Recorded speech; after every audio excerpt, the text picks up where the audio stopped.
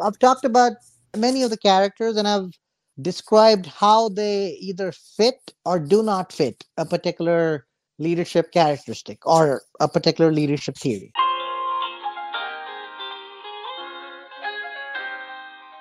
That's right, we're going to talk leadership and Hogwarts. Welcome to a brand new episode of the Veterinary Business Success Show, a part of the VetX Leaders community online. In each episode, we explore ideas and subjects you can use to manage your veterinary practice better and be a better leader. I'm your resident asker of questions, Brendan Howard, and today the resident Potterhead with a job teaching future MBAs about leadership is Aditya Simha, assistant professor at University of Wisconsin-Whitewater and author of Leadership Insights for Wizards and Witches. The book uses stories from the 7-book Potter series as a leadership case study. We'll talk Harry, we'll talk Hermione, we'll talk Dumbledore. This is a bit of a wandering conversation. If you've read all the Potter books, you're going to be right at home. For you Harry Potter novices, if references go over your head, you're smart, you'll figure it out through context. So, how did Aditya get lucky enough to write a biz book about Harry and the gang? Yes, so the series, there was a call for proposals for books in this particular series, and I think by the time I got to reading it, the first 2 books were already commissioned. Okay. The one on Star Wars and Lord of the Rings. So I'm a huge Harry Potter fan. I got in touch with the editors and I was like, hey, I love Harry Potter and I think I could write a book on leadership using the context of Harry Potter. So I wrote a proposal. They sent it out to review. The reviews came back and then, they liked it. So I got writing it. Wait, and so just because there might be Potter obsessed fans out there, I'll ask you, what is the level of your fandom? Like when you say you like Potter, like read all the books, yes. How far does it go? Okay, so I'm sure there's a bunch of Potterheads out there who are, like a lot more pottery headed than I am, but I've read every single book in the series at least 50 or 60 times. You are kidding? No, so I'm not that means kidding. You finish them and immediately start reading them again.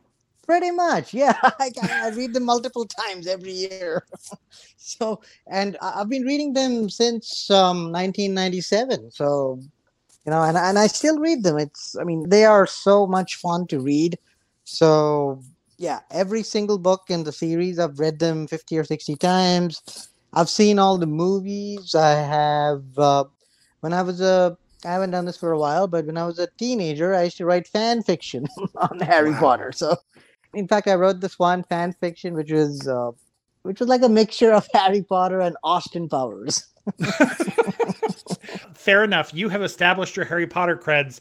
Tell me where the business and leadership. Tell me about your credentials and kind of where your teaching and writing career has developed. Yes, absolutely. So I'm an associate professor of management at the University of Wisconsin, Whitewater. And so I've been here for about 8 years now. I've taught a multitude of courses, but the course that I always teach is leadership development. It's at the MBA level. And I've also taught a couple of undergrad leadership classes, but typically I teach the MBA course on leadership development. And I do a lot of my research on topics like ethical leadership, servant leadership, unethical leadership. So there's a lot of leadership in my research and in my teaching. When in your approach to leadership, do you sort of share, there are a number of lenses through which to look at leadership. So you mentioned servant leadership, ethics. I feel like there's a lot of different ways in which people think about themselves as leaders, and a lot of people out there who've written about leadership and said, leaders are supposed to be this. So do you kind of walk through lenses, or in your classes or in your thinking, does all the leadership more kind of holistically fit together, or is it more about shifting your lens depending on what part of the leadership job you're doing at that time? So in my classes, I actually take them through, the origins of how we first started to study about leadership till what we're doing right now. So I take them from so in the past, people used to think that in order to be a leader, you have to be born a leader. You cannot become a leader. But then, eventually the tide changed. And right now the prevailing view is that, you don't necessarily have to be born a leader. You can train yourself, or you can get skills, you can acquire skills, and you can become a leader. So it's sort of like it's a transition. And I personally think that there is, depending on the situation, there are different, depending on the situation, depending on the Sure. context, there are different leadership styles that work better or work worse. It all depends on how it fits. Okay. Is there a particular, when you thought about how do I want to teach leadership as Hmm. it ties into Rowling's books and plots and characters, was there a Hmm. particular approach you took, or did you kind of take all your leadership knowledge and try to roll it up into this book? What was your thinking and how you tried to mesh the two things up? So this particular series, it is an academic series. So I was told by the editors and the publishers that, you know, don't write fan fiction.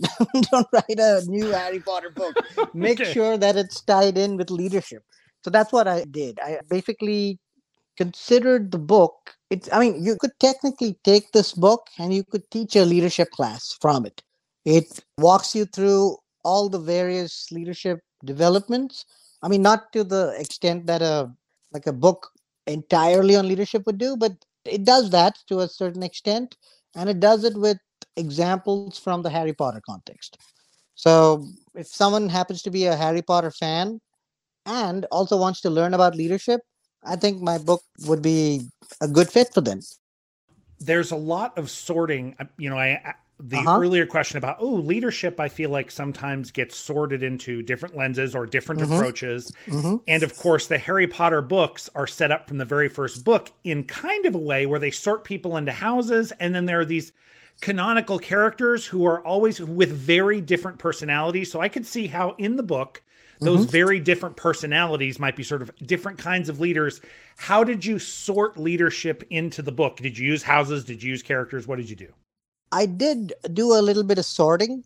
So, but not to the extent, not like a Hogwarts house sorting. Okay, you didn't tell But people you're either a Hufflepuff or a Slytherin kind of leader. Okay. no, no, no, no. So I tried to show the positives and the negatives of many of the characters. So, for instance, Harry Potter himself, I mean, he is I mean, he's the main character in the entire Right. series, but he does have a few negative traits.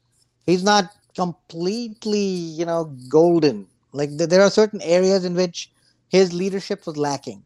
Like if you remember in the fifth book, Harry is such a ill-tempered guy in that book. He's just lashing out at people. He's angry. He's paranoid. He's not the best version of himself. And the same thing with Ron. Ron is like up until book four, Ron was always the steadying force that you could rely on. But then in book four, you see that he's got a lot of jealousy inside of him. So he got so envious of Harry. In fact, the only character that I think is probably a lot more golden than than the others is it's probably Hermione. She was always level-headed, cognitively and emotionally intelligent. So yeah, so I think yeah, out of the three, so in this, to get back to your question, Yeah. in the book, I've talked about many of the characters and I've described how they either fit or do not fit a particular leadership characteristic or a particular leadership theory. Is a lot of the book focused on, I mean, that core trio of characters? Through a lot of the books, they don't have, I mean, there's some leadership things they're asked to do, but they're not thrust, I feel like, until closer to the end, really thrust into positions of explicit leadership. Do you Mhm. deal a lot with like the teachers and the headmasters or headmistresses of Hogwarts and look at them, or do you really kind of focus on the main trio of Oh characters? no, no, no, no! I have actually focused on a lot of characters from the books. So a lot of the teachers, a lot of the Ministry of Magic employees, a lot of the Death Eaters, a lot of the house elves, a lot of the goblins, a lot of the giants. So yeah, that's one of the reasons why I focused on the books, not the movies, because I thought the movies did a little bit of a disservice to the books because they cut out a lot of characters. I mean, they had to, right? Like book seven, Malfoy, he doesn't have Crab and Goyle with him because the actor that was playing I forget, either Crab or Goyle. He went to jail in real life, so they couldn't so they couldn't have him in the movie. But I was like, oh, come on. That's the movie where Crab and Goyle really show their true selves, you know? So yeah, so it's not just our trio of Ron, Hermione, and Harry. I've written about a lot of characters. If someone has only watched the movies, they might not, you know, gather who that character is because some of the characters didn't really appear in the movies much. But if you've read the books, you'll immediately cotton on. Oh yeah, Mrs. Fig, yeah, or Argus Filch. I mean, he was there in the movies, but his character is a little different in the books. Today's show is brought to you by Vetex International. Now, are people the major pain point in your practice? If so, you're not alone. Over 90% of managers report staff problems to be their number one issue. At the root of this problem are usually three dysfunctions: a poorly articulated vision, toxic culture, or some form of leadership breakdown. If this sounds familiar, then do not despair, help is at hand. I encourage you to check out Leaders, a veterinary-specific leadership training program where you will learn how to create and execute on a shared vision, how to hire well, and build a powerful, high-performance practice culture without all the drama. The class is accredited, delivered online, and open for applications now. To learn more, listen to a free training webinar, or apply, visit vetexinternational.com/leaders.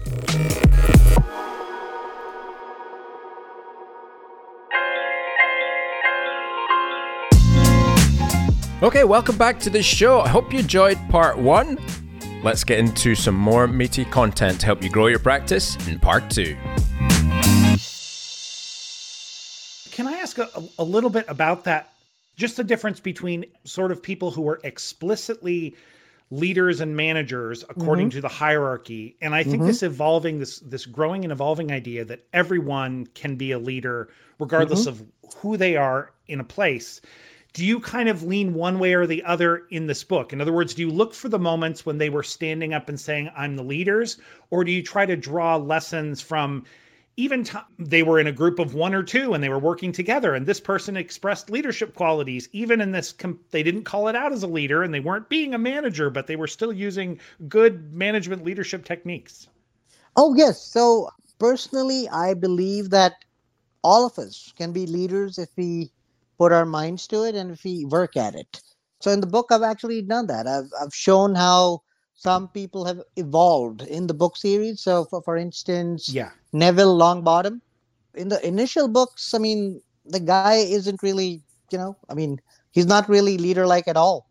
He's shy, he's afraid, he's, underconfident. Yes. But then the pivotal moment for him is when Professor Lupin shows him, like kindness. He tells him that, hey, Neville, you can do it too. And Neville is able to do that complicated spell, the ridiculous spell. So after that, I think Neville really started to flourish. By book 7, Neville is, as good a leader as any of our, the main trio. So it's interesting in that example you gave, this is someone who was very hesitant, and then another leader, someone they would regard as a leader, came to them and sort of gave them a mentorship moment or guided them with some good advice. Is that crucially important? Do you have other examples in the book where people without any advice, given no direction, become leaders and don't kind of get, sort of pushed into the spot or given confidence by other people? People who kind of grab leadership. Oh, yes. I have a chapter on self-leadership. So that sort of gets at that particular idea that sometimes you might not have a mentor, you might not be trained in leadership, but you essentially have skills that allow you to become a leader. So that's where self-leadership comes in. An example of a person, I would have to say someone that embodies or exemplifies self-leadership is probably the Weasley twins. Okay. Fred and George. I mean, nobody taught them to, take the initiative, and they're totally out of control at the start of the series. They're totally out of control till book 5. So, but then they become businessmen and they become really successful ones. They take it on them. In fact, I would say that they're probably somebody should do a study on the Weasley twins and show how that relates to entrepreneurship. Because I mean, those two are they were not really academically focused, even Right. if they were very brilliant, but they took their brilliance and they took it to a business field. So yeah, I mean, the Weasley twins are like perfect for self leadership. Nobody taught them. They sort of, they sort of taught themselves. Another sort of leadership style, maybe old fashioned. So, Dumbledore, if somebody asked who's the leader in the Harry Potter books, Mm-hmm. Dumbledore might get talked about, especially because in the beginning, he is just the chief at the top of the Uh hierarchy. huh. It seems like he's the person who has the most authority, the most Mm-hmm. wisdom. And yet, people do criticize him for hiding information from people. If only you Right. told people earlier about things. Do you talk about that? So, he's like this quintessential leader presented from the very Yes. beginning. Yes. But he has some questionable. Where do you see his failings? He's very wise and very kind, but in some ways, he holds all his information in, doesn't tell people things, and that causes problems. Oh, absolutely. So I love Dumbledore. So I mean, in the book, Right. I think I probably praised him more than I've criticized him, but I do see your point. The information he kept it very close to his, I guess, heart. But at the same time, he needed to do that because if that information had leaked out, then there's a possibility that Voldemort would have found out, and then all the Horcruxes they would have been impossible to find. So I talk about that. So sometimes maybe a leader does not need to be completely transparent. Sometimes you might not want to put all your cards on the table. You might want to keep them a little closed because of the uncertainty out there. And you do have to make backups. So I've written about that in the book. So even Harry does that eventually, right? So he tells Neville, "All right, you see the snake, kill it." So he doesn't tell him why. He just tells him, "You see the snake, kill it." So he's arranging things.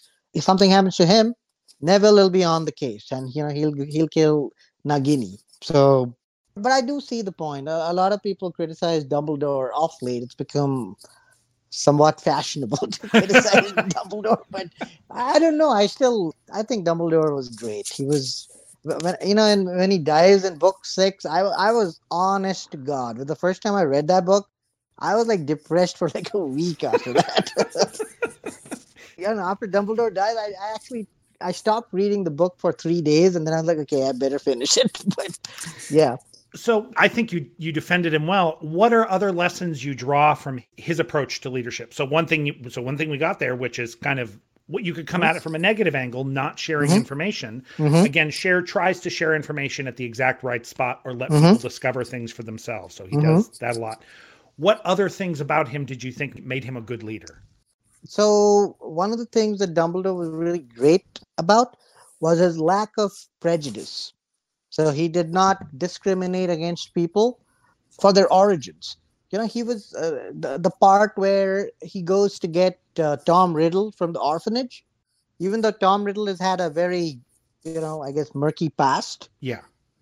Dumbledore gives him a chance.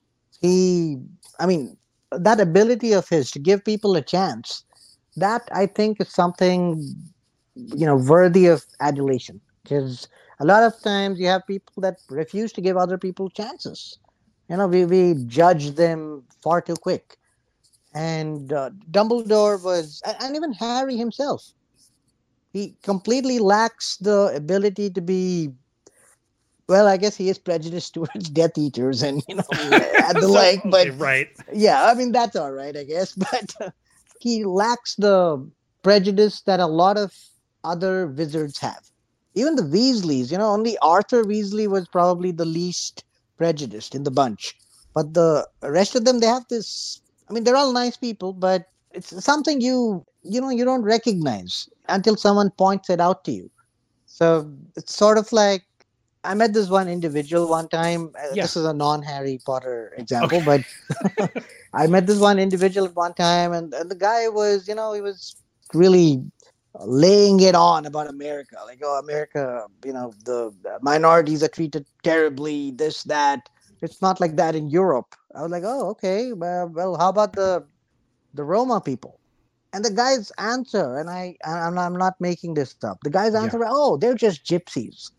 Like, okay, you're lecturing me about America, but your sentence there is like dripping with prejudice. Come on. Yes. So yeah, it's kind of like that. So Harry and Dumbledore, they lack that. Dumbledore probably had that, prior to his sister getting killed in that accident. But then after that, he changes. But yeah, I mean, with Grindelwald, that the initial part. Are there any characters in there? I think a lot of times in a small business, there sometimes isn't much of a hierarchy because there aren't that many people working in one place. So people tend to share a lot of the work. And certain people, you get superstar. I mean, it can happen at a big company too. You get kind of superstar people who don't want to move up the manager ladder. So, I mean, something from the book, it would be in the example of an incredibly talented wizard who everyone wants to become a teacher at Hogwarts and move up into administration, but never wants to. Are there characters, do you talk about those people inside there who, you talked about kind of a wide view of leadership where it doesn't have to be according to hierarchy. Everyone can do leadership of themselves and others. Do you have examples of kind of superstar people in the book who don't become leaders with a capital L, but still exhibit leadership? Is there a good example of somebody who never really becomes a leader in any way and yet still exhibits leadership? Oh, Arthur Weasley. He could have risen really high in the ministry, but he chooses to be in the Muggle artifacts department because he really he has a fascination with non-wizards. He loves the various contraptions they come up with, which sounds so silly to us, but from a wizarding perspective, I think that's a great question. I have a friend. He's really great at computer programming. Yeah. But the guy never wants to take a promotion because he's like, no, I like computers. I don't want to deal with people. So he doesn't want to become a leader. But he is a leader in his specific area of expertise.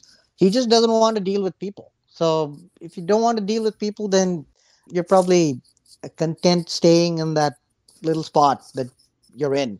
So I think Arthur Weasley is probably the closest to someone like that, someone who is content, even though, and they're very good. He's very good at his job, but he's not politically scheming in order to go up the ladder. And then eventually the relations, they deteriorate under Fudge. So, so he's sort of, he's unable to move anyway. So. Are you a Fudge, a Weasley, a Potter? Get leadership insights for wizards and witches wherever cool, fun business books are sold. That wraps up today's episode of the Veterinary Business Success Show. It was an honor to share it with you. If you enjoyed it, we would love it if you leave a review on iTunes or wherever you listen to podcasts and tell your friends in veterinary medicine about us. Want a little more? You are in luck. An extended version of this podcast is available exclusively to our leaders community. You can learn more at vetxinternational.com. And until next time, I just want you to know I appreciate you.